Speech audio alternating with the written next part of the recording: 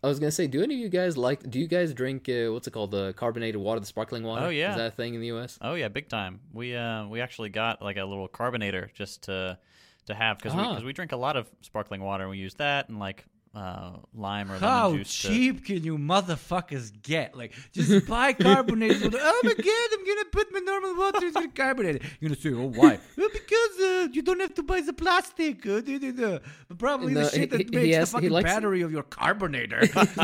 Number one. Number two, what's the science behind that? How do you just carbonate a thing? What, you inject carbon into a just thing? shoot Yes. CO2 into If you it. can shoot just it into a CO2 thing, then it, why yeah. can't we eject it out of a thing? Why is fucking global warming a thing? If you can have a carbonator, you should be able to have a Okay, decarbonator. fucking stop. Oh, Kaczynski was right about everything. We have really overdone it. A machine that carbonates my water. Just take it from the source. The planet does a little thing called carbonating water. Just take it and drink that. You don't have to make your... Okay. Like, how free is your day that you're scrolling fucking Amazon and you're like, there's a water carbonizer Coffee. here. I might as well buy a water carbonizer. It's going to make my life so much better. I wish I had so much Habibi, fucking free time. Jesus. Habibi, when the water is filtered through a Brita filter, okay, it just hits different. I don't know what to tell you. When the carbon it hits different. Oh fuck! How could honestly though? How can you drink that? It tastes like TV static. If TV static was a drink, that's what. That's funny. That's an interesting. Yeah. That's funny. But What, carbonated water? Yeah. Oh, it's good. It's weird. The more bubbles, the better. But if my water doesn't make me cry, if it's not painful, I'm not drinking it. You fucking Americans are too far gone. I don't know Yeah. what to tell you. no, I love carbonated water. We drink carbonated water here as well. I can tell a little interesting anecdote. My dad, who pretty much drinks every day, but is a very functioning alcoholic. I don't know, 10 or 15 years ago, he starts having like intense stomach pain, and he goes to the doctor and asks, can you check this out? Like, I'm not feeling all that good. And they check his stomach, and they see that there's obviously some problems with his intestines. But they ask him, do you drink a lot? He says, yeah, I tend to drink as much as any other Slav. And they say, okay, so too much. But can you please stop drinking as much booze and come back in a month and we'll see what the situation is. A month passes and he goes to the doctors again and the situation has deteriorated. They're like, dude, stop lying to us. You've been drinking. He's like, no, I have not been drinking. Turns out this dude, yes, chugs like 2 liters of alcohol a day, but also chugs like 2-3 liters of carbonated water a day.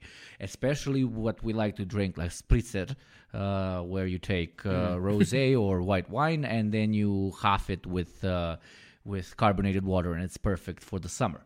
And the reason I'm telling the story is, kids, you never know what's going to kill you. His liver was absolutely fine. Everything was absolutely fine. But drinking the insane amounts of copious carbonated water is what got to him. He stopped the carbonated water, and to this day, he is a very well-mannered, high-functioning drinkathonier. I'm sorry to break it to you. It wasn't the carbonated water that was fucking him up. that sounds like an alcoholic's excuse. I'm so sorry. No, they fixed it. He stopped drinking carbonated water. Did they really? Yeah, everything's fine. He has the liver of a 20-year-old. I'm sure. I mean, inshallah, I hope he does for your sake. I hope he lives a long and happy and healthy life. You know me. Stop selling me this fucking Muslim anti-alcohol lobby. Like it's really horrific what you people are trying to do to our favorite pastime. But we shall persevere together with our American brothers who say, "Come and take it for their weapons." Us Slavs say, "Come and take it for our booze." Habibi, it's okay. The booze will take you. It's fine. I don't need to do anything.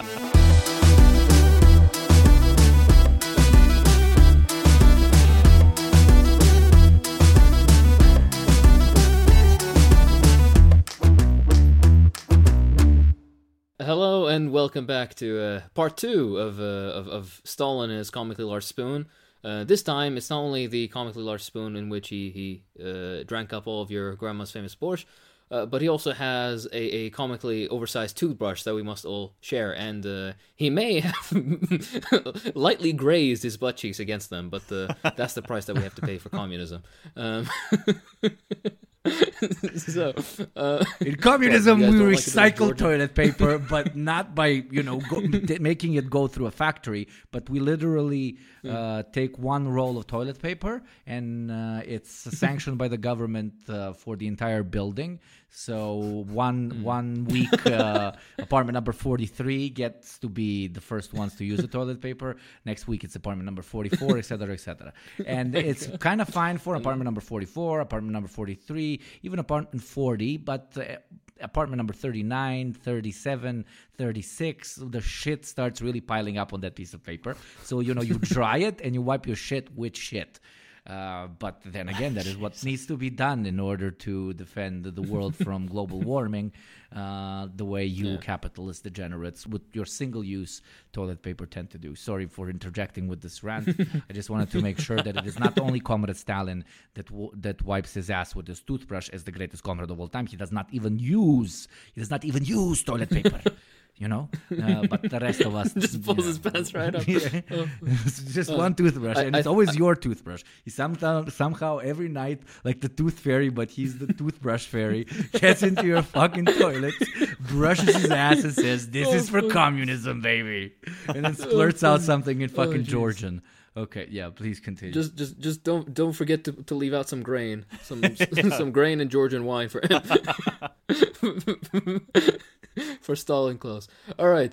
So with that said, we're talking about the stupid arguments that your fucking NFT investing cousin will usually be like, I'm an entrepreneur and I don't think communism works because pee poo poo. The stupid arguments you usually hear.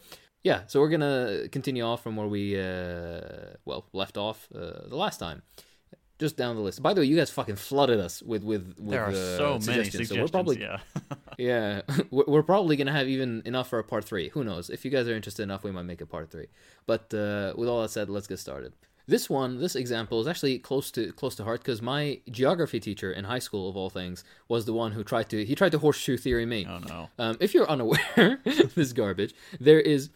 The supreme brain rot of political compasses, obviously, and there's a particular form of the political compass, which is just basically like a line, and on the far left you have, you go slowly social democracy, socialism, communism. On the far right you have, conservatism, monarchism, fascism, Nazism. It's always shit that doesn't make sense. They don't really set them up correctly, and then in the center they have liberalism or radical centrism, whatever they are, right? Yeah.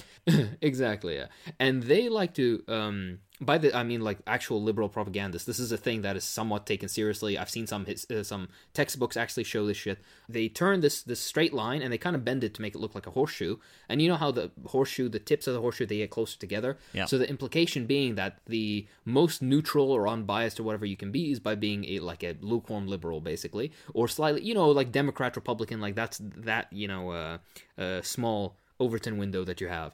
If you go anywhere further left or further right, you're actually getting closer to the opposite side. So you're a communist and you really hate fascists, but the more of left you go, the closer you get to fascism. And same thing for fascists. Oh, you're fascist, you hate communists, but the further right you go, then you get closer to communists. It's the stupidest fucking shit I've heard in my life. Yeah. And I think there's a semi-meme theory that actually has way more explanatory power, honestly and hilariously. It's called the fishhook theory.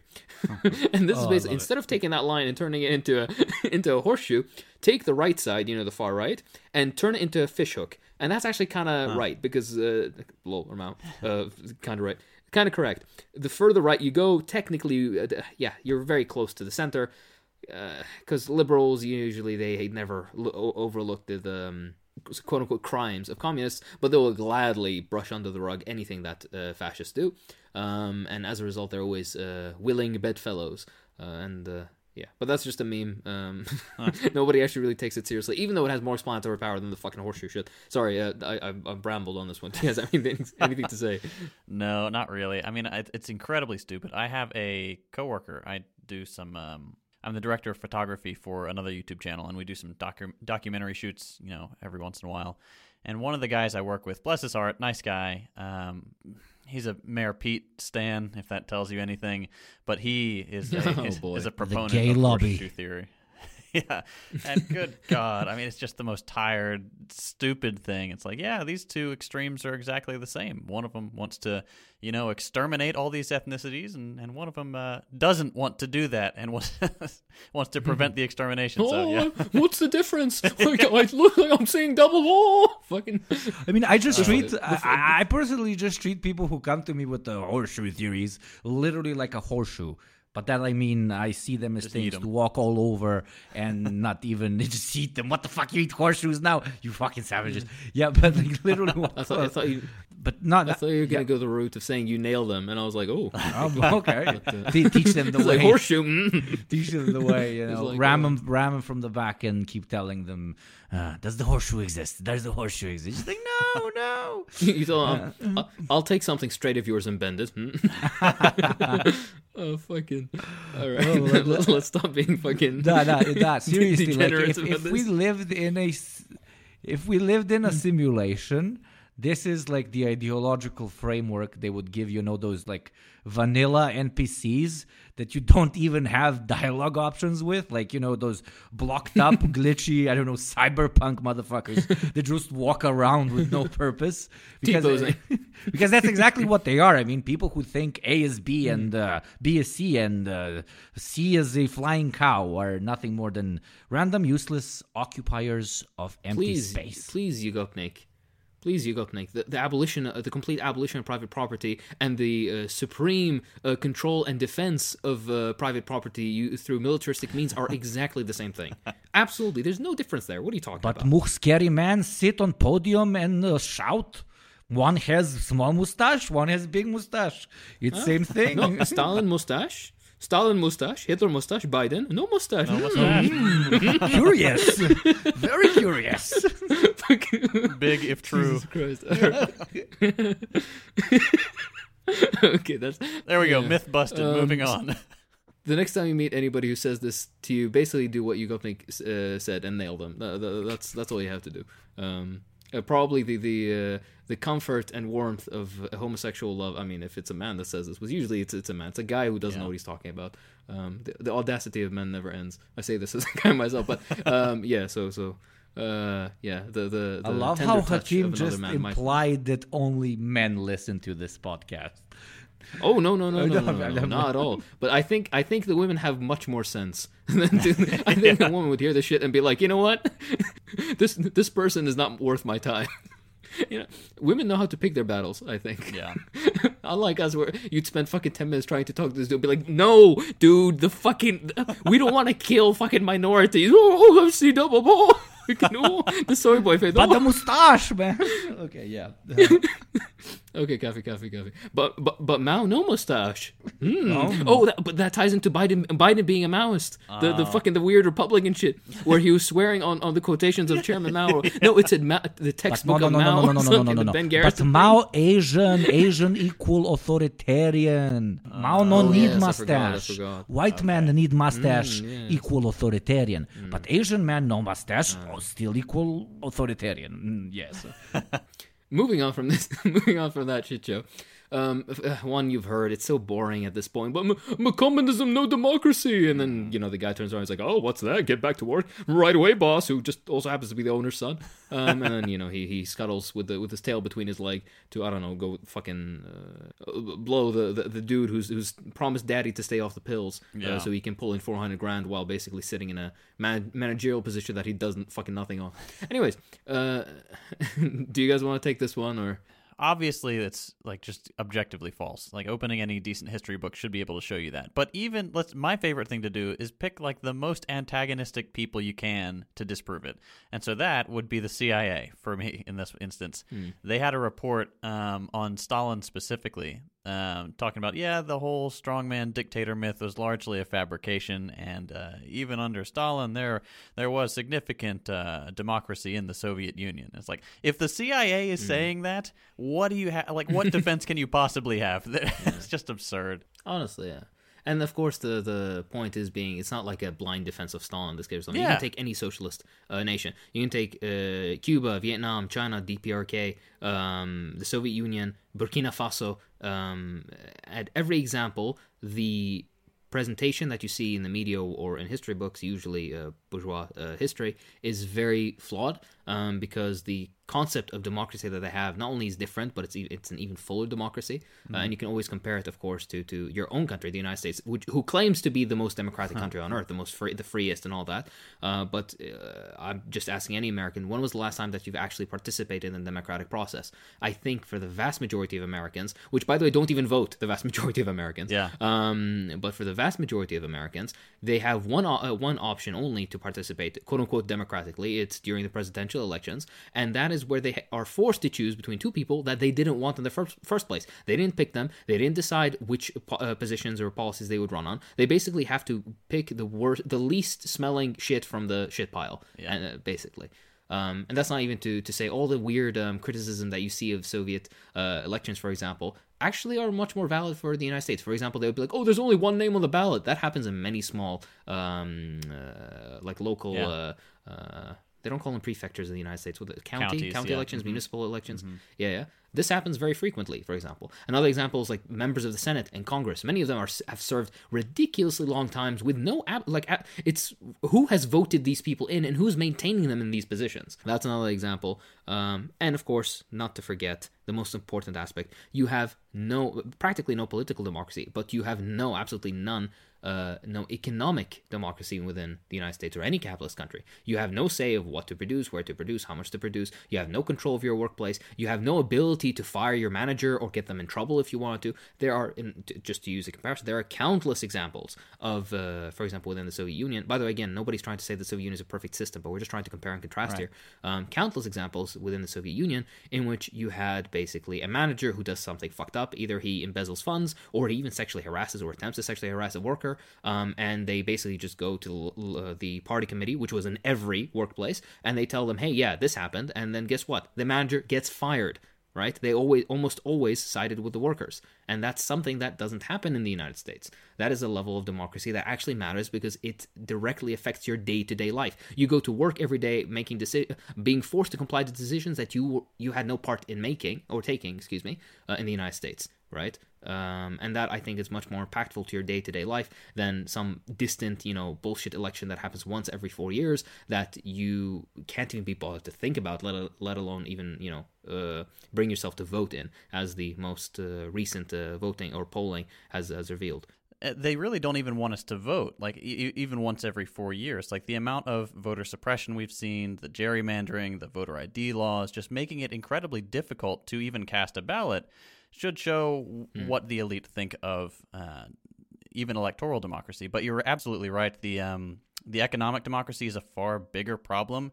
If we've seen anything with the recent wave of unionization and quitting these exploitative jobs, it's that is seen as an aberration and something to be crushed by the ruling class. Like there was an article that came out recently that said that compared this barest, tiniest glimmer of class consciousness to a virus, to a disease. Like, how do we fight this quitagion, they called it. And it's like, come on. Oh my God. It's so incredibly transparent. This reminds me of something I remember. I believe you've spoken about it in one of your videos, JT, but there's this research that was done in the United States about what the American public wants policy-wise versus what American corporations and lobbying groups want, and what actually gets done, like what executive decisions get taken on a governmental level. And it's found that there's almost a one-to-one with what the corporations and lobbying groups want, and there is absolutely no concordance. There's no correlation, or practically no correlation,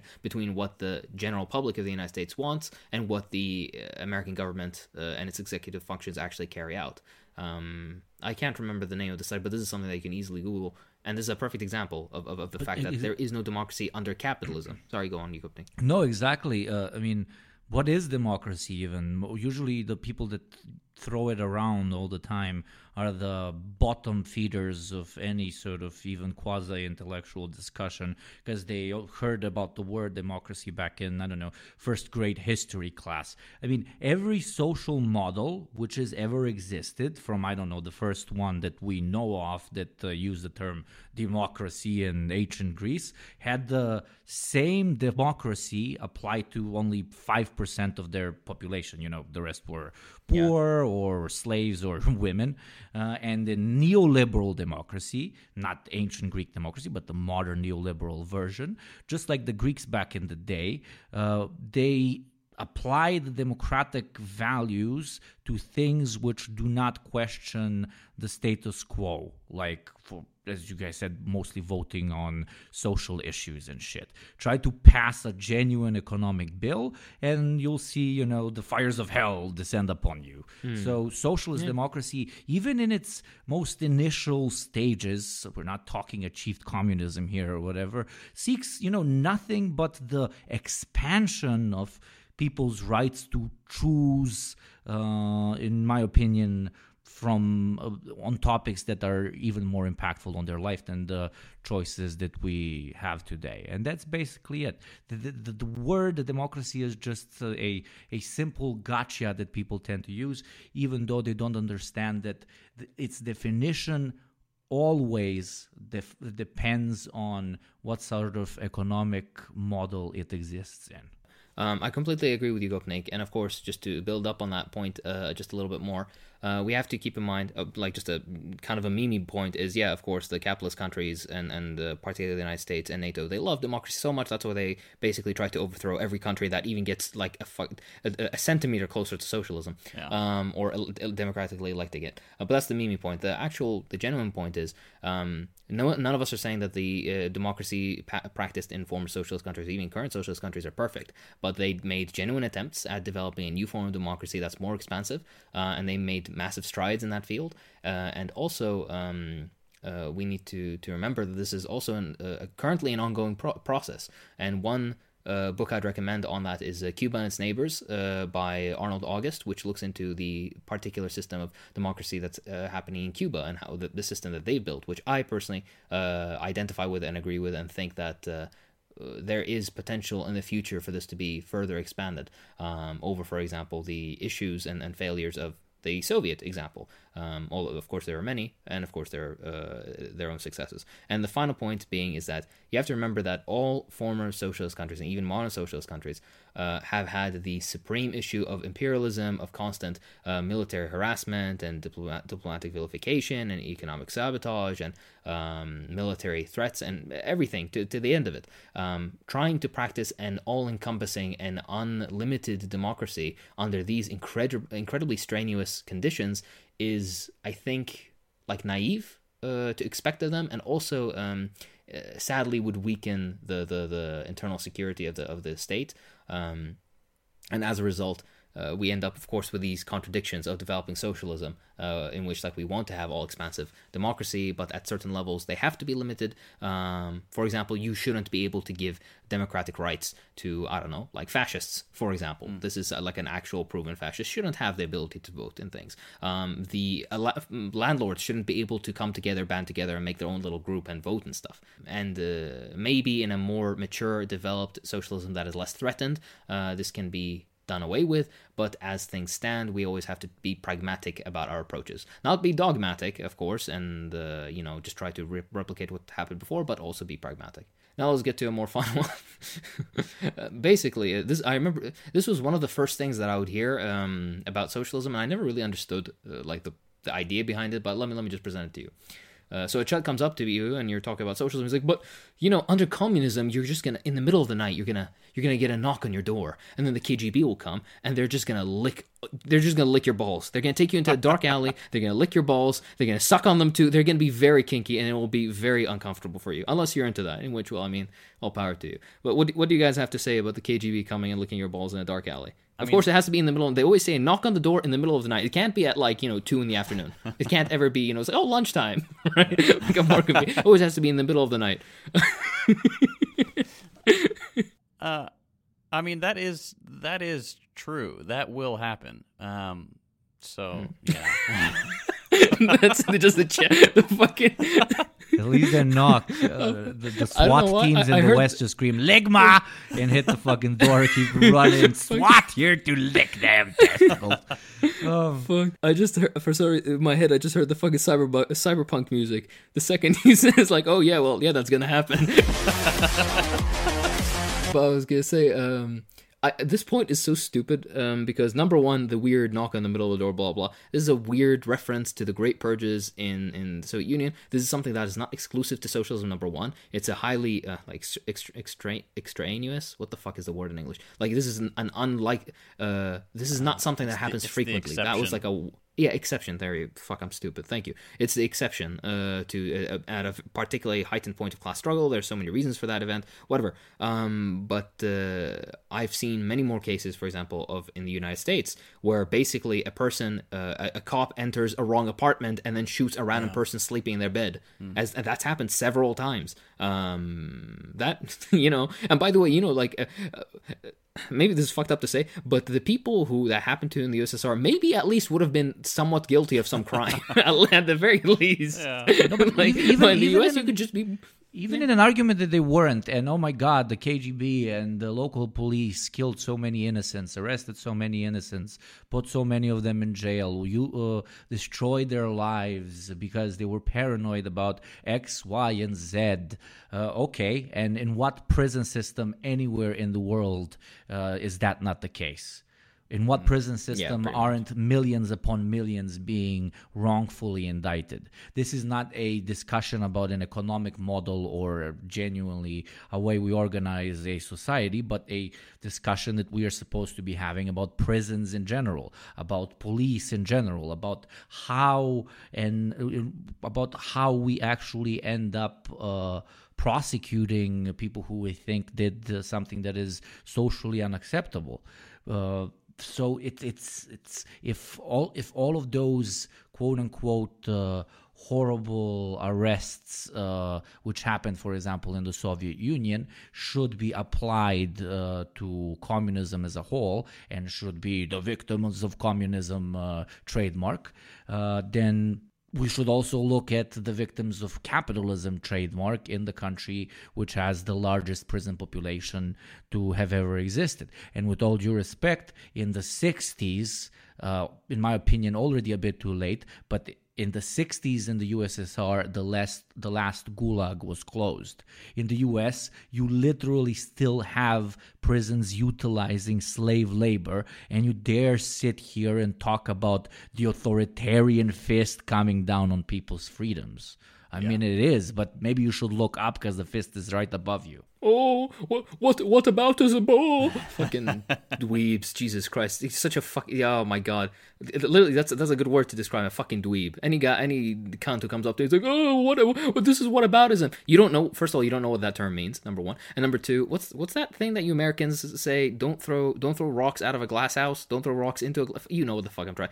Don't be a fucking hypocrite. If you're gonna go and try to criticize a system based on very specific conditions around prisons and whatever, you should first do that, number one, to the country with the largest prison population, number two, the country with the largest unfairly imprisoned population, incarcerated population, with the vast majority of them being minorities, that are unfairly imprisoned. And number three, of course, you should look at the currently ongoing. Why do you care about some fucking system of prisons that was closed down almost more than half a century ago? Why don't you look at the shit that's literally ongoing as we speak right now?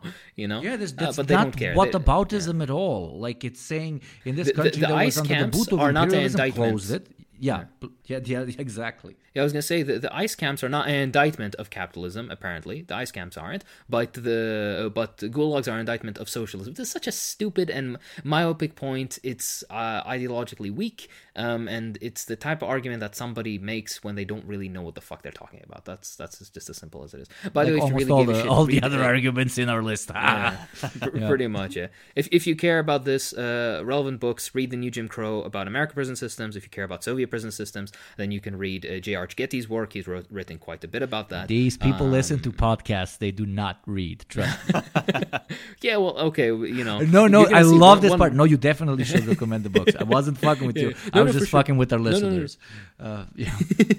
But I'm just gonna say I do it for the one guy because I know, like, just because you said that, one guy's gonna be like, but no, it's From okay. Wisconsin. I like the reading From suggestions. Wisconsin. Yeah, the guy from Wisconsin, and Habibi, I'll give you a very tight hug. I might even lick your balls just a little bit. All right, I'm sorry, that was uncalled for. But hey, KGB, I don't know what to tell you. They recruited me, and now I'm professional. Anyways, are we okay with that point? Yeah. This one is one I don't want to comment on. This is something I want to hear JT and Yugopnik's opinions on solely. Ooh. This is something that we've heard also recently, I guess, on the left. Communism is about envy. You're just jealous of the rich people. Your analysis isn't actually based on your materialist values or ideological positioning. You're just jealous. It's just part of envy. Yes, now imagine me wearing a dress and having pressed on fingers and had my hair done professionally and a film set and I don't know, something about okay, I'm gonna stop. People get it. Yeah.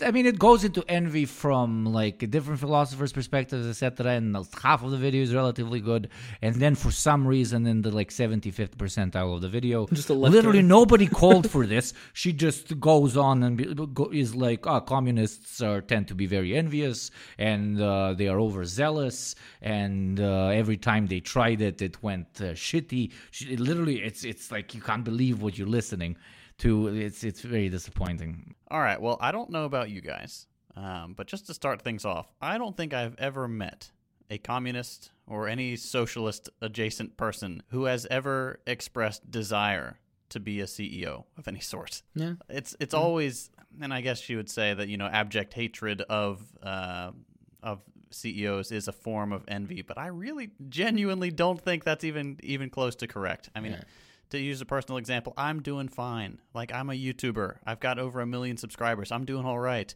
I don't feel the need to be envious of anything. It's not my communism is not based on any feeling like I've been cheated or that I deserve more money or anything like that. It's because I can look around and see that it's the way forward. It's what we need to do. It is morally correct. It is the way history needs to go in order for human beings to survive. So to me, it's just a way to let yourself off the hook is to say that, oh, they're just envious. That's the way to excuse your own greed. And it's very often not even coming from a capitalist, but a wannabe capitalist who sees the extremely realistic way you're seeing the system, and they are jealous of your courage. They are envious of your courage to see it as it is, and that's why they bracket you in that category of someone who thinks that they're never going to be successful, and therefore they need to change the system as a whole. But with all due respect, we literally wouldn't have our ideology if it wasn't financed and in part literally created by an English oligarch called Engels, who saw the world rising up around him for what it was. Pathetically unproductive, inhuman, and most importantly, a waste of human potential. And together with Marx, they created what they created. Do you think that gentleman was envious? No, he wasn't. And yes, there's plenty of wealthy communists that exist out there, and there's plenty of communists that do not see wealth gathering as something that they need to do or that they want to do. But the only people who react instinctively to someone who wants to make the world into at least a smidge of a more just place by calling them jealous or envious or incapable is at the end of the day mostly doing the self-reporting, which is pure fucking impotence. Just a side note, because I know somebody's gonna fucking Yugopnik said English oligarch. I know Yugopnik knows that Engels was German, but he worked in England for the. Oh Jesus! Did I say English? Blah, blah. Oh, I'm so sorry. Yeah. But I know you know that he's German. But just in case anybody's like, oh, he's. That was a lapse. Anyways. Did I really say English? You're not wrong. He worked in England, so you're not wrong. But Yugopnik is envious of people who know where countries are.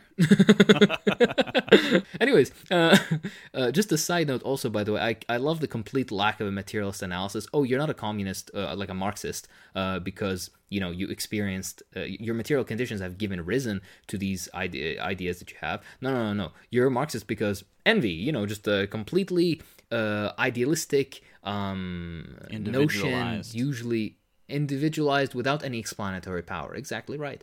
And it's completely stupid. And then you're doing well. And then you're doing well. Like, you start making some money, right?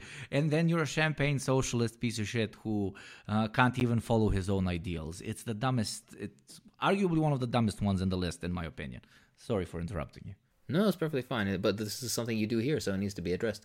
But yeah, and just to give my own example, I became a Marxist as a result of American imperialism and aggression against my country, as well as the effects of modern late-stage capitalism on the local economy, the different ways that people relate to each other. On every aspect of my life, Marxism has given me a lens in which to analyze society and the world around me in a way that has lent me explanations that make sense, that hold up to scrutiny, and that allow me to basically understand what happens around me. No, envy didn't factor into any of this. The vast majority of Marxists right. You're just jealous of their lawns, man, because they can't grow in a fucking please, desert. Yes, please. Pristine fucking lawns. Fucking jackasses. Bill, you can have community gardens on every street. Instead, you fucking cut that ugly thale down, you fuck. Oh my god, thale is like a... sorry, I switched to Arabic for a second. It's disgusting. You could have. Can you imagine? You can have fucking melons just growing, right? The U.S. can grow. Of course, the U.S. can grow melons. Yeah. You guys have practically every type of climate. But yeah, you could, like, every different part of the U.S. Everybody who has a suburban home has a fucking garden outside, and they can have community gardens. And hey, can you imagine that? Basically, you can use part of the stuff that you grow to feed your own family, and there'd be quite a bit of food left over, and maybe that could be used with appropriate community drives to help those who are homeless or less fortunate, and maybe this can be used for a basis of a fucking social movement. Fuck God, the American left disappoints me so much. I'm sorry, okay, the Iraqi left hasn't been much better, okay, but we've kind of had a few, wars and shit to deal with. You've got a lot on your plate, yeah. Yeah, okay. Oh, fuck. Yeah, anyway, sorry for the side tangent. But yeah, exactly right. The vast majority, TLDR point, vast majority of socialist Marxists that at least I know, and I'm sure just overall, they want everybody to be fed, housed, educated, not be forced into undignified labor, not be forced to be humiliated in jobs that they might not want to be in, or maybe things that is like uncomfortable for them, whatever it may be. There are many women around the world, third world, who are trafficked into sex work, even though they might not want it. There are many people who work 1, 2, 3 jobs and don't have time to spend with their families and with their kids because they have to focus on just trying to get some food on the table. This is not a way that I want people to live, and that's why I'm a Marxist. And people, social democracy, blah, blah, blah. Social democracy lives off of the blood of the third world, and that's why that's not an answer either. So yeah, just TLDR, it's such a stupid fucking point. Yeah. I guess that's it. Anything else to add? Nope. Myth busted. Moving on. The next argument, I think everybody's heard this, but communists, you communists, you just a bunch of white college students. All right. Actually, no. This is a point we'll get to later because I want to split this up. The one point is communists, they don't work hard. You're just a bunch of lazy parasites. Fucking, why don't you take ivermectin, please? You're just a bunch of parasites. You're a bunch of you're just a bunch of lazy parasites. You don't want to work hard. You just want to. Yeah, sorry, you want to interject, please.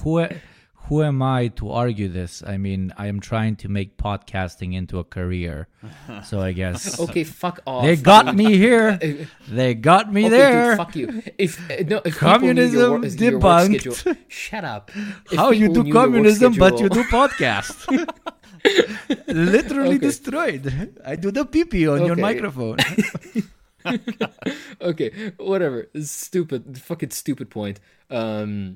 Yeah, this is a vast majority of Marxists I know are very hardworking people. This is pointless. Vast majority of Marxists historically have been people who would organize in unions, organize in workplaces, and even if you're a fucking white collar worker and you're a Marxist, it doesn't negate the fact your hard work.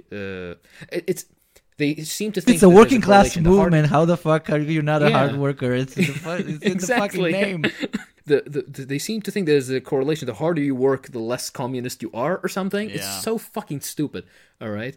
And the people who say this stuff, the people who say that all communists are lazy, parasites, whatever, those are the same people who have lived their cushy suburban life and haven't applied for a job since like 1987. Like, I know there are plenty of suburban moms who sit and watch Fox News and get terrified of everything that just accept those talking points without any kind of scrutiny. Like, what do you do? What work do you perform? Exactly. And meanwhile, these people live in a hyper-capitalist society where just to survive, just to keep the electricity on, you've got to work multiple jobs. You have to take on this excruciatingly alienating labor that our parents would not have accepted. Our grandparents would not have accepted. Yeah. They would have burned the place down. It's absurd. Especially for the level of education people have nowadays as well. Yeah. In the United States, you can have a master's degree and get fucked, have nothing. Yeah. Like, that's still, oh my God.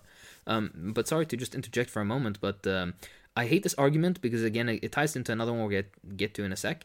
But the idea that, oh, you communists are all lazy. The vast majority of communists that exist in the third world. They're in China, they're in India, they're in Vietnam, in the Philippines, in Africa and Latin America, where imperialism is at its harshest, where capitalists are their most ferocious, where working hours are the longest, and safety, like all the worst aspects of capitalism are in the third world, and that's where you find the most Marxists. The ones who have to work the longest, the ones who have to eat fucking shit, have no, what's it called? No healthcare, no guaranteed, no benefits at all, no welfare state, nothing. Right, and that's where you end up finding the communists. Need I remind you that I think the two largest rallies, communist rallies of this century, and I think of almost of all time, basically, have happened in India in the past couple of, like, last year and then like 3 years ago, I think. Yeah. Again, just to reiterate that. Oh, but no, you're telling me that the woman who works sewing clothes for 16 hours a day, that woman is not a fucking hard worker. Get fucked. Yeah, it's always the guy who drinks too much beer and really loves the fucking Super Bowl, right? It's that guy. Honestly, yeah. I can imagine, like, oh god, they look, they're all red. They're very white and they're all fucking red in the face. They're always just slightly sweaty, and they have something like semi-racist to say about minorities. They drive by what they lovingly refer to as the inner city, whatever that's supposed to fucking mean, and then they always lock their doors because a minority walk. White people will go to fucking space, but will lock their doors. Sorry. It's like, but white people are present. Just take a joke, okay, please. All right, You called Todd. each other cracker like 2 episodes ago. I think they'll be fine. Yeah. How about this one? JT, I know you love this, of course. I'm sure you've heard this at some level. You guys are just a bunch of conspiracy theorists. Why would the free and democratic West do, and, Why would they pretend that they're WMDs in Iraq? Why would they fucking, the Gulf of Tonkin, why would they do that, right? Why would they assassinate fucking Salvador Allende, by the way, I forgot. I always say Allende, but the 2 L's are Y sound. I forget, I apologize. Allende. Why would they do that? Please, okay, you guys are a bunch of conspiracy theorists. Yeah, I guess they got us there. Yeah, that's also true. Man, these are a lot of good arguments. They are. I mean, it's I'm so sorry. difficult to see any consequences, for example, of imperialism. No, like consequences of imperialism are sometimes shown more often than even the consequences of imperialism's dad, capitalism. At least, capital, like, follow me here, has the decency, like, to bombard us with a new crisis every, 10, 12 years, while imperialist destruction, goes into and eradicates whole swaths of the world in a matter of months. So at least capitalism gives us a sort of a period to rest. But yeah, I mean, but it is. Not on a serious note, it is. I understand them. It is extremely difficult to put the comprehension of war and like foreign occupation into the head of now we're gonna shit on them again. I apologize, but of a white American because they never had to experience it on their own land. No matter what sort of like demented, insane dictator I might live under. And this is only my personal opinion, and I've lived under plenty, trust me. The last thing I want is Capital's boot here trying to fix it.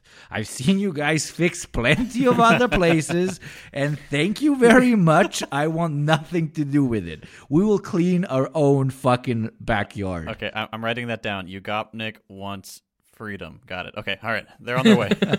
Well, so this reminds me. This is kind of, I guess, semi-related. But when you mentioned about how that they with intervention and whatever, and that white Americans haven't actually experienced this, there's something so surreal about American interventions. I'm gonna give an example of my own life.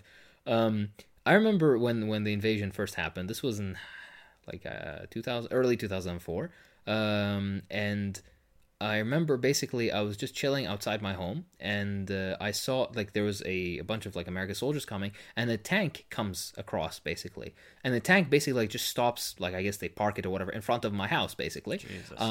And yeah, and outside the top, the thing like where the soldiers can come out, this black guy comes out, and he just like has a lollipop with him, and he's just minding his business, fucking sucking on this lollipop.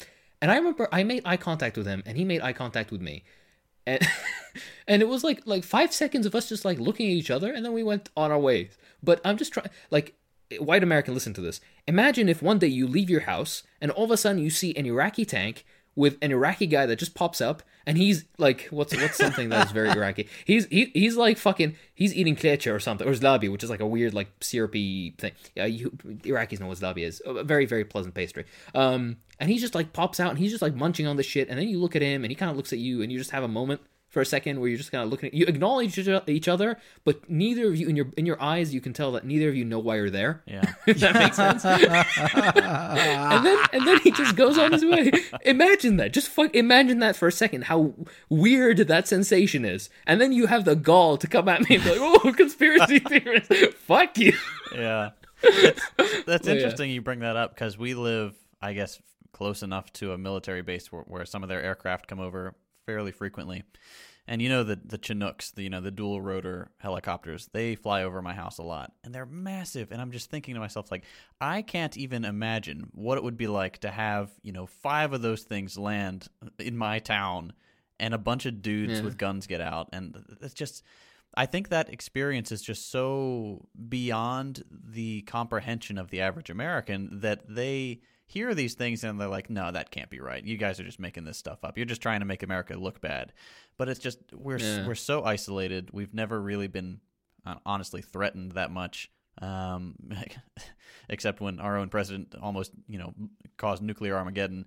But but it's I think that's really what it boils down to. Is like, yeah, the stuff's covered on the news, like, oh, we're at war, quote unquote, at war with Iraq now, or Afghanistan, or wherever. But it's never really presented to the American people in a way that they can understand why it's actually happening. So I think it's just something going on over there. Yeah, exactly. Right? Yeah, it's not at home. It's over there. And by the way, just a thing, like if you just read into your own history, just simple American history, they don't even try to hide this stuff. COINTELPRO is common knowledge, for example, right? These aren't conspiracy theories, and the vast majority, unlike the far right, which has fucking weird, like, oh, they're lizards, they're living in my asshole, or whatever the fuck they think, right? Right? This weird shit, right? We have stuff that's very benign and boring and requires so much reading, and it takes a lot of time to actually get an understanding out of it, because it's so fucking boring, right? It's like, it's not something explosive like, oh, the Jews are behind it. No, it's like, okay, so like reduced oil prices kind of affected the currency valuation of the United States, so they kind of needed to secure the value of the fucking dollar, and the petrodollar, which was gonna be made by Iraq, would have It would have fucking influenced the value of the dollar in trading of oil. So then they invade, and also they could have privatized the oil fields, which is what they wanted to do for a couple of decades. Regardless, like the fucking explanation is, you fall. It's a lecture. You fall asleep. Yeah. Right? It's not secret, I forbidden knowledge like conspiracy theories typically are. It's just, it's dry. It's a little dull. It takes a little bit of effort to get through it. And that's why it seems like a conspiracy, because nobody wants to do it. Yeah, exactly. I wish it was like, oh, fucking Hillary Clinton farted in every fucking it's soy milk fucking carton, and that's why they voted Biden in. I wish we had that. We don't. I'm sorry. The only thing that we have that even comes close is Pol Pot's weird glasses thing. That's it. Maybe what's his name? His name is fucking the Argentinian Marxist, the one that wants the aliens and the nukes, and the dolphins. Fuck. I don't know this one. Oh my god, I cannot believe I'm forgetting this. Oh Jesus Christ. Who the fuck are you talking about? Dolphins? La hawla wa quwwata illa billah. Fuck. Hold on. Poseidism. Oh, fuck. that. How did I forget? Poseidus. Yeah. Fuck. I'm so sorry. I can't believe I fucking forgot that. I mean, it's not even a real fucking trend. It's a meme. I just but know yeah, about like the that's... nukes thing with the Poseidus. Oh no, there's aliens and dolphins. I promise. Nice. Oh, right on. It's literally you know that song, the edit of the "You Didn't Have to Cut Me Off" and the fucking images that they show. That's Poseidism. Anyways, oh Jesus Christ. But yeah, so that's I mean, I guess that's it. That covers that fucking thing. I think we satisfied somewhere in there we answered it. Yeah. Yeah, beautiful semi-emotional conversation. You know, it's going in a very good direction. And then I'm quoting you because I tend to do this in this podcast, so I'm a bit jealous. And then Hakim jumps out and he's like, "You know those guys with the dolphins from Argentina, dude?" I'm like, okay, he's taking it somewhere, probably. Oh, I love it. All right, so that's the conspiracy thing over. There's another one which is so fucking boring, and I'll let you take this one. Socialism was unpopular everywhere it was tried. Just ask the people who live there. You please ask the Yugoslavs. Ask the Yugoslavs. I mean, if we kind of touched on it before, but if someone steps on your toe. If someone steps on your toe in socialism, it's socialism's fault. If, I don't know, a whole building catches on fire because the contractors were incentivized to save money and use flammable materials in capitalism, they just call it, what, JT? Oh, yeah, a separate incident or a... Unrelated, an externality. Or if it's in my country, they call it collateral damage. Yay! Oh, God. Sorry, go on. No, that's it. I don't really. There's not much to address this point with because it's kind of linked in between the previous ones. But yes, as someone who literally knows thousands of people who have lived through Yugoslav-style socialism, those who have spent the majority of their life in it, almost exclusively talk positively about it. Many who even have managed to become even capitalists and become even rich in the post-Yugoslav era of early capitalism and at this point very sped up late-stage capitalism, if you can even call it that. Some of them also nostalgically look back at the quote-unquote good old days. And I've heard people literally tell me, I wish we lived in whatever it was before because the world wouldn't have turned me into the person that it had to turn me into in order to survive. I mean, there's a joke we have here is that the harshest capitalist is an ex-communist because a communist knows how capitalism works and therefore understands that he needs to eat before being eaten in order to survive.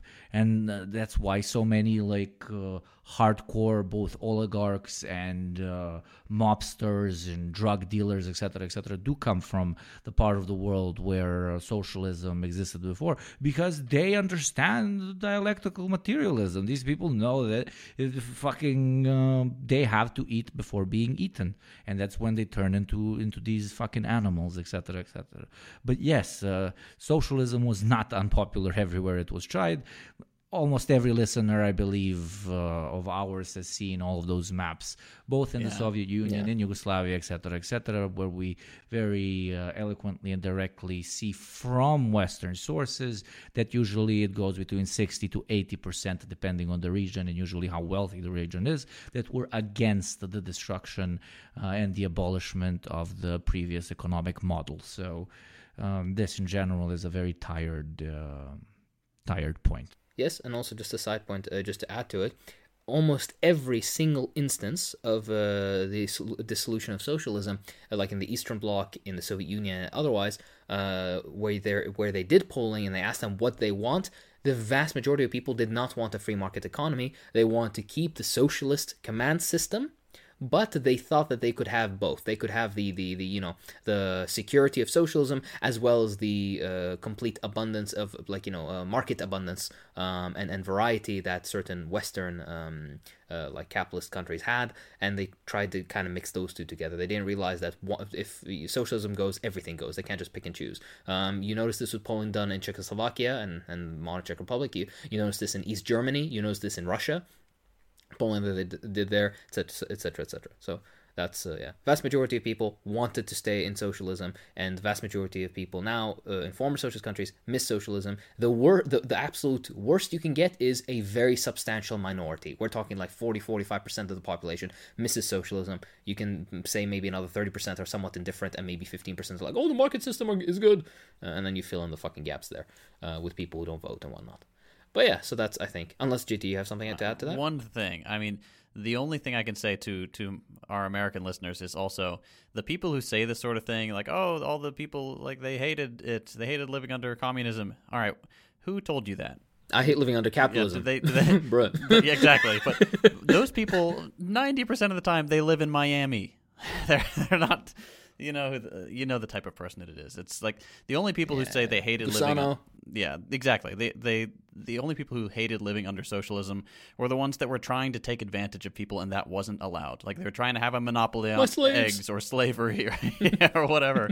But it's the egg monopoly. Yeah. Oh my god. Oh fuck! Get fucked. Yeah. Oh, running around the village, castrating other people's cocks. Oh fuck. Yeah, castrating the cocks of the cocks. Oh, that's funny. Look, yeah. The Cultural Revolution was justified just because the egg monopoly guy was was punished. He had to have the stupid sign that said, "Look at this fucking bozo." Okay, the egg monopoly, and then they fucking Anyway, yeah, most people who experienced socialism would like to go back to it. They look back fondly on it, and they do not care for this awful alternative that we've been offered. I think that's a nice roundup to that question. Thank you, guys. Now, here's another one. Communism makes everywhere that it was tried poor. Just don't look at, Burma or Somalia or Ecuador, Senegal, Cambodia, the Ivory Coast, Pakistan, Colombia, fucking everywhere. Okay, Burundi, fucking, yeah. Oh, jeez. What do you guys have to say to this? It's just just open a history book. Just... Like, even if you just take Chile, for example, good, run-of-the-mill, moderate... I'm sorry, JT, hold on, to cut you off. Sorry, I opened a history book, but my history book told me that the Native Americans just, they just made room for us. when we got off of the Mayhem, the Pilgrim, what the fuck was it called? The Mayflower? That would have been so much cooler. Should have been called the Mayhem. Yeah. It would have been accurate. Fuck. Yeah, they stepped off the Mayflower, and, the Native Americans were like, hey, you see those weird-looking people?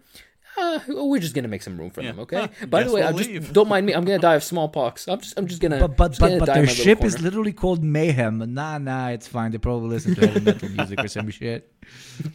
Savages. They're not even sorry.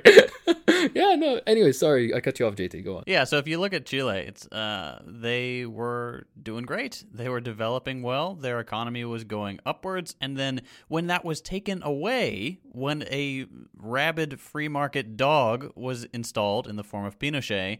Guess what happened to their economy? Oh my god. I'm sorry, could I just interject? Yeah. This is how you know, like, Western media, or not Western media, but like bourgeois media is such bullshit, because there was an interview where they're trying to say, they were like, nostalgia for Pinochet is high, and the person that they're interviewing is a literal relative of Pinochet. Yeah, I saw that. Do you remember that? I saw that. Oh my god, fuck. Oh, Jesus Christ. so funny. Jesus. But Hitler why was do such you a bad why do you guy, miss says his But fucking- why do you miss Pinochet?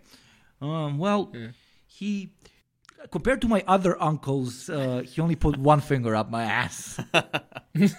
Oh, you know, the dissidents he would torture, he'd make necklaces out of their balls and he'd give them to me.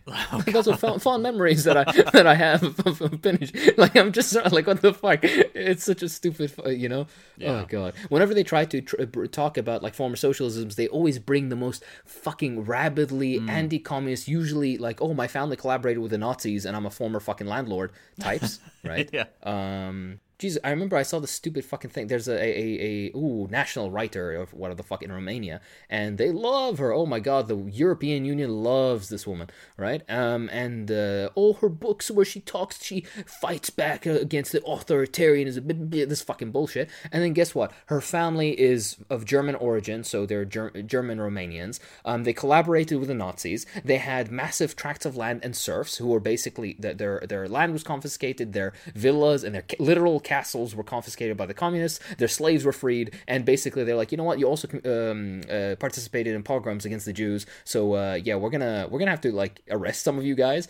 And basically now in the modern Romanian government has given back her family all the property, all the fucking land and castles and villas and fucking everything else, has compensated her monetarily, and also now she's like a massive publisher who's goes on these talks against totalitarianism at the EU and in fucking American sponsored garbage. Ugh. So yeah, these are the types. There's a whole documentary on HBO about Yugoslavia, and it's about this lady who is complaining that they took her 300 square meter apartment back in the day and they split it in half, and they gave half of the apartment, they built walls, and they gave half of the apartment to people who, whose houses got blown up by the Nazis. And the whole documentary, which is made by who, I wonder, by her granddaughter, about her, is literally just recording her walking around the apartment, waiting for the grandma that lives in the apartment, which was nationalized, to die so that the government can allow her to privatize it. And it's shot in this very specific way, and it's funded by HBO, for fuck's sakes, that they really try to sell it to us that, she's gone through this horrible experience and she can't even have her own home, etc., etc. That her father, a great entrepreneur back in the King's Day, managed to earn and build, and so on and so on. It's a That's fucking garbage. played out classic story in which we try to turn the privileged into the unprivileged, just so that they themselves can feel better, and the viewership, which is also among the privileged, can feel better about themselves as well. But that is a very common thing in countries which have gone through socialist experiments before, because the second those specific governments fell, billions of dollars of investment came flooding into our countries, and especially our political spheres, which wanted to make sure that under no circumstance, now that there are free and just elections, the communists don't get re-elected.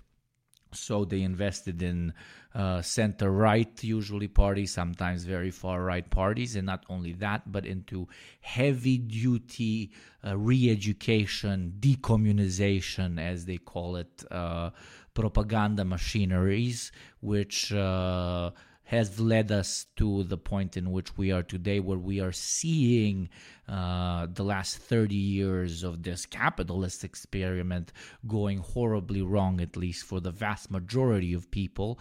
And yet it's so instilled in so many people's minds that the poverty we're seeing today is still because we haven't rooted out the communist disease from 30 years ago. It's still in people's mentalities. They are still lazy. They are still stupid. I talked about this in previous episodes. They are just Eastern Europeans. We're not civilized like the Westerners, etc., etc. So when people say communism makes everywhere poor, it does when it leaves. Yeah, basically. And Tilly, our point to that is, please actually look at the research. Every country that was before socialism and after socialism has experienced, for the vast majority of them, explosive forms of economic growth. Even the very poor countries have managed to achieve growth that matters. Not in fucking, GDP, which is a meaningless measure half the time because it just measures like transactions. You can be an incredibly wealthy person or a small clique of very wealthy people buying stuff back and forth and have a very high GDP. But no, it's measured in actual things like housing, access to healthcare, access to medication, access to education, the ability for people to have leisure time, culture houses and theater and whatnot, infrastructure, etc., etc. So, like, it's a stupid point, and the research stands completely against the idea that it makes it poor. And by the way, of course, all these countries have achieved this very impressive, what I would consider to be success, in the face of severe trials from the West. And again, what JT always says, which is incredibly profound, if socialism always fails, then why not just let it fail? Why do they forcibly try to, do their darndest, as you Americans say, to forcibly make it fail, right? So that's also something to keep in mind. Yeah. I think we can take these last three very quickly. I think we can just do quick fire for these. Commies, come in for my guns. Yeah, because that's how they fucking. They're like, oh, it sounds like they're about to nut when they're like, oh, commies are they're gonna come for my guns. But yeah, let me, if it's okay, I would like to share 3 quotes with the fine gentlemen of the podcast. The first one, of course, is the beautiful quote of Marx, in which the whole working class must be armed at once with rifles, cannons, and ammunition. Any attempts to disarm the workers must be frustrated by force if necessary. That is our dear bearded Santa Claus. Another absolute Chad, Mao Zedong, had this to say: "It is only by the power of the gun that the working class and the laboring masses can defeat the armed bourgeoisie and landlords." Of course, let's not forget that he also was the one to say that political power grows out of the barrel of a gun. How can somebody be so based? I have no idea, but he manages. He always manages. And finally, my own personal beloved Lenin, who said, "It is most urgent and essential that there be a universal arming of the people." And of course, Lenin, as you know, was also wrote about people's militias, amongst many other things. Practically every socialist country that it existed had some sort of popular militia. It had education for the population, for the use of arms, for the cleaning of arms. They had access to arms to differing extents, but you could definitely get them. I mean, for fuck's sake, in the DPRK, farmers have like have artillery weapons. like unironically, yeah, they do. So. The idea that and by the way, our favorite liberals in the U.S., of course, like liberals like Nixon, or other such other related Republicans who basically passed gun regulation laws in the United States, for example, in California, because black people were arming themselves. This is speaking of course, the Black Panther Party. To Americans or anybody else listening, communists are never there to take your guns. Communists are there to basically put guns in the hands of the workers and hopefully disarm fucking, fascists and Nazis and those types. Because those people don't deserve to be armed. But the best way to disarm those people is... I mean, I can give you a 4th quote, but by an equally impressive communist myself, which is I own a gun. I actually own 2 legally, and ain't even Marx himself who's gonna take it away from me, baby. Here in Texas, you do hear that sentiment a lot. If I'm out driving, it's very uncommon if I don't see a sticker that says "come and take it" or something similar to that. People they do seem to think that, communists want to take your guns, but I think that's largely because they can't tell the difference between communism and just the liberals who do want to take your guns. Like the liberals are all about that. Even Beto O'Rourke, who is running for Texas, actually just got a fundraising text from Team Beto, and I just sent them the screenshot of that cringe post he made today about Abbott's a socialist as a response.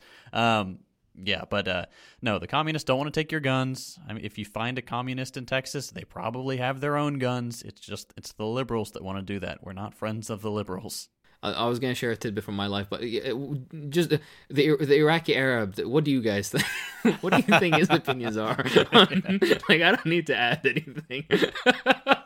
Oh, fuck. Moving on. My this is my favorite one because I get this all the time, which I like. There's a lot of irony here, but it's this: commies only exist as white upper middle class university students. The real world will turn you into no, please, okay, JT, you need to listen. The real world will turn you into a red-blooded, full American with, of course, the aforementioned erectile dysfunction that comes with being a full-blooded red. What do you guys say? Red, white, and blue. Yeah. Fucking. Oh, Jesus Christ! Oh, my fucking my blood is white and my cum is red. Whatever you. Fuck. I don't know where the thin blue line or where the fuck that's the blue. And your eagle only has one head. Like all the cool eagles have two heads. Albania, Serbia. I don't know, the Empire from random science fiction book. You guys just one head. So what would you guys say to the American with erectile dysfunction? That we're all white upper middle class university students. Well, I mean, 1 out of 3. Yeah, I mean 1 out of 3 is white. Yeah. That's about it. Yeah, exactly. Nothing else. Yeah. I mean, like Hakeem mentioned earlier, it's the vast majority of communists around the world are not in the United States or any associated imperial core country. They're in the developing world. They're in Asia. They're in Latin America. They're in these places that are very much not the image these people try to sell of like blue-haired liberal college students. That's just not reality. I think this is what you need to do, okay? The next time you get one of these weirdos, okay, with the aforementioned erectile dysfunction, I can't stress that point enough, who comes to you and is like, hey, yeah, all our white upper middle class university students, this is what you do. You get real close, all right? You get real close to their ear, and you can maybe just like a little smooch, and you just whisper, hey, did you know that there's 90 million Communist Party members in China? And then you make out with them. Because then that'll fix their erectile dysfunction, probably. But China, no communists. They're not communists. They're forced into this party by everybody. That means eat shit in Arabic, okay? Regardless of what you think China is or isn't, all right, they still have a nominally named Communist Party that has 90 million members. So eat my dick, whether you like it or not. They consider themselves to be communists. Fine, don't take China. Take the Vietnamese Communist Party, which has millions of members. Take the Cuban one. Take India, which isn't even a communist country, which has millions of...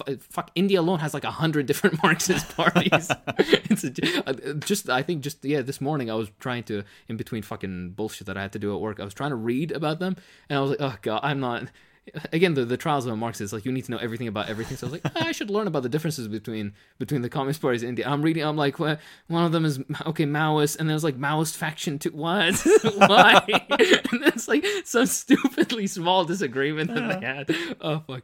Well, it just goes to show that the average American's conception, the world is the United States to them. There is just no conception of what's outside these borders. As Yugopnik said, everything else is DLC. Yeah. Very apt. All right, I'm going to throw you a low ball, one that's quick, and this is the final one. Under socialism, all housing is ugly. You're going to be living in gray, bleak, okay? Don't look at our suburbs. Gray, bleak, okay? Forget our infrastructure, our decaying infrastructure. Gray, bleak. Don't look at the concrete panel roads, okay? Please don't look at them. I'm embarrassed. Oh my God. Gray, bleak. It's always gloomy outside. You always hear Molchat Dama plays all the time. Okay, all you hear is That's all you hear. Green every or day. Pink or blue, you get executed immediately, but only after the KGB licks your balls. Of course, yeah. They have to take the tax. Okay, you don't pay tax under socialism. You pay the ball licking tax. They don't take your money. They take your dignity. State regulated ball-licking tax for anything that is not gray. Yeah, there are quotas for it, of course. The KGB comes in and is like, okay, apartment 43. Don't take my son, please. Everyone has to only drink sparkling water because it tastes like gray static. Oh fuck. So yeah. Okay, number one. It's a home is better than being homeless. Yeah. Number one. Number two, historically, the housing that was built was rapidly built to basically make up for the lost housing stock of World War II. Which destroyed massive amounts, entire cities and villages and everything. Literally millions of people displaced and homeless, so these people need very quick housing. They didn't care if it was fucking pretty or not. Third of all, the vast majority of it at its time when it was new and maintained did look pretty good. I'm actually, like, you can pause this fucking episode now. Just go and type, I don't know, Yugoslav apartments or whatever, or like apartments Moscow, whatever, 1979. Just put in a random year where it was actually socialism. Most of them were painted nicely. They looked brand new. They were maintained. They looked nice, you know. And by the way, again, not to reiterate, but under socialism, there's an economic plan. Under their economic plans, all this housing that was built rapidly to make up for lost housing stock wasn't meant to stay indefinitely. This was housing that was meant to stay for 25, 30 years and then basically allow for development of to bring up the economy again, so that they could build more sustainable housing down the line. Just an annoying little thing on the way of that called the dissolution of the Soviet Union that kind of prevented that. So that's why they're still in like 50-year-old housing that has not been maintained whatsoever, because hey, guess what? The reason those places look like shit is because of capitalism, not fucking socialism. And of course the aforementioned suburbs that look like shit. Sorry, you take the reins. Yeah, somebody else. TLDR, now we have more money and technology to build prettier, nicer, more aesthetically pleasing, free housing for everyone if tomorrow the socialists would take over. And secondly, me as someone who has grown up in one of those horrible gray buildings and who now lives in a brand new building, I can tell you my heating bill was much better back then because they used actual fucking cement. The building I live in right now has been built for profit, and all of the apartments are being given for rent. So the guy building it wasn't building it for himself. So did he save money on everything? And do I have paper walls? And do I have to listen to the 90-year-old grandma next to me shit liquid diarrhea every single evening right next to my ear where my bed is positioned? Yes, I do. Did I ever have to do that in those horrible commie blocks? No, I didn't. And thankfully, actually, recently that one specific commie block was renovated, and it was colored in blue/pink, and it looks lovely now, and the entree and everything is absolutely fine. And number three, I mean, Hakeem kind of mentioned it, but it was fucking free, you dumb fuck. Like, okay, it wasn't too beautiful to look at, but you didn't have to take out a mortgage that you will have to pay off for the next 30 years the way you do, because you would have a place to live in, no matter what, because it was a human right. But alas, it was gray, and that is fucking disgusting.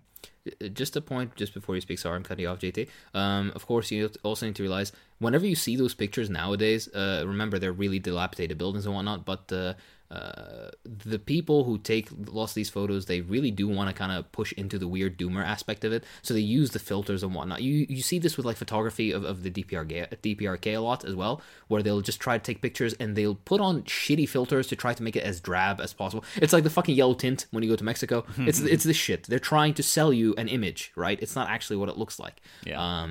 But we've spoken extensively. JT, you want to say something?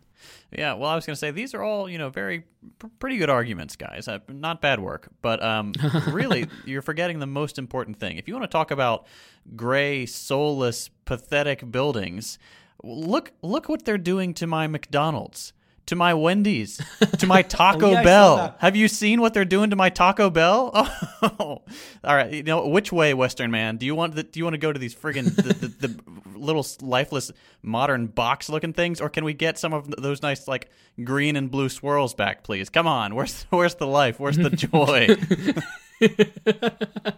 Oh fuck. This is an experience I'm very glad that I don't connect with. No, they're just trying to update these fast food joints to look like more modern and chic and stuff, and try to convince you that they're selling quality food. But they used to all be fun and happy and joyful, and now they're just all, cookie cutter, pseudo modern, apartment looking weird things. It's pathetic. The one defining staple of American culture, which is the fast food chain restaurant, has also now been lost to the eternal pursuits of the market. This is what they took from you, white man. This is the Happy Meal is what they took away from you. Us communists guarantee you free, readily available chains of fast food, which will be very, very colorful. Just come to our side, please. Yo, that's a winning argument. That's going to get us somewhere. And with all this said, that was, I think, part 2 of communism is when no food. This time it's communism when no toothbrush. Remember, Stalin has used the comically sized toothbrush. He rubbed his ass cheeks, his pleasant Georgian ass cheeks on it. I was gonna say the fucking, oh my god, the one communal blanket. We'll talk about that next time. Anyways, if you guys like this, let us know, and then might make a part 3 because we have a lot of shit left. You guys sent quite a few, and you can send more if you like. But that's about it. Don't forget to report to your local CBT station. All right. The party demands cock and ball torture, and the quotas need to be met. Okay. With all that said, have a lovely time. This has been Hakeem. I'm JT. And I'm Ugovnik. Don't let the KGB lick your balls.